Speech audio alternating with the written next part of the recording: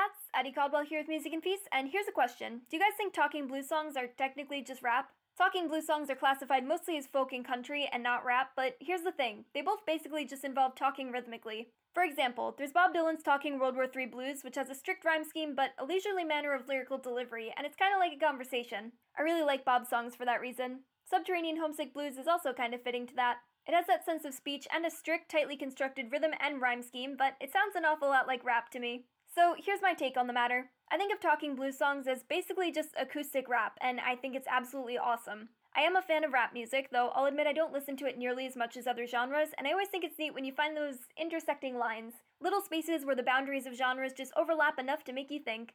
It's kind of like how everyone kind of lost their minds when Old Town Road came out, and people weren't sure whether that should be classified as rap or country. But here's the really cool thing. It's classified as country rap, a mix. So I'll keep calling Bob Dylan a folk rapper, because it suits him.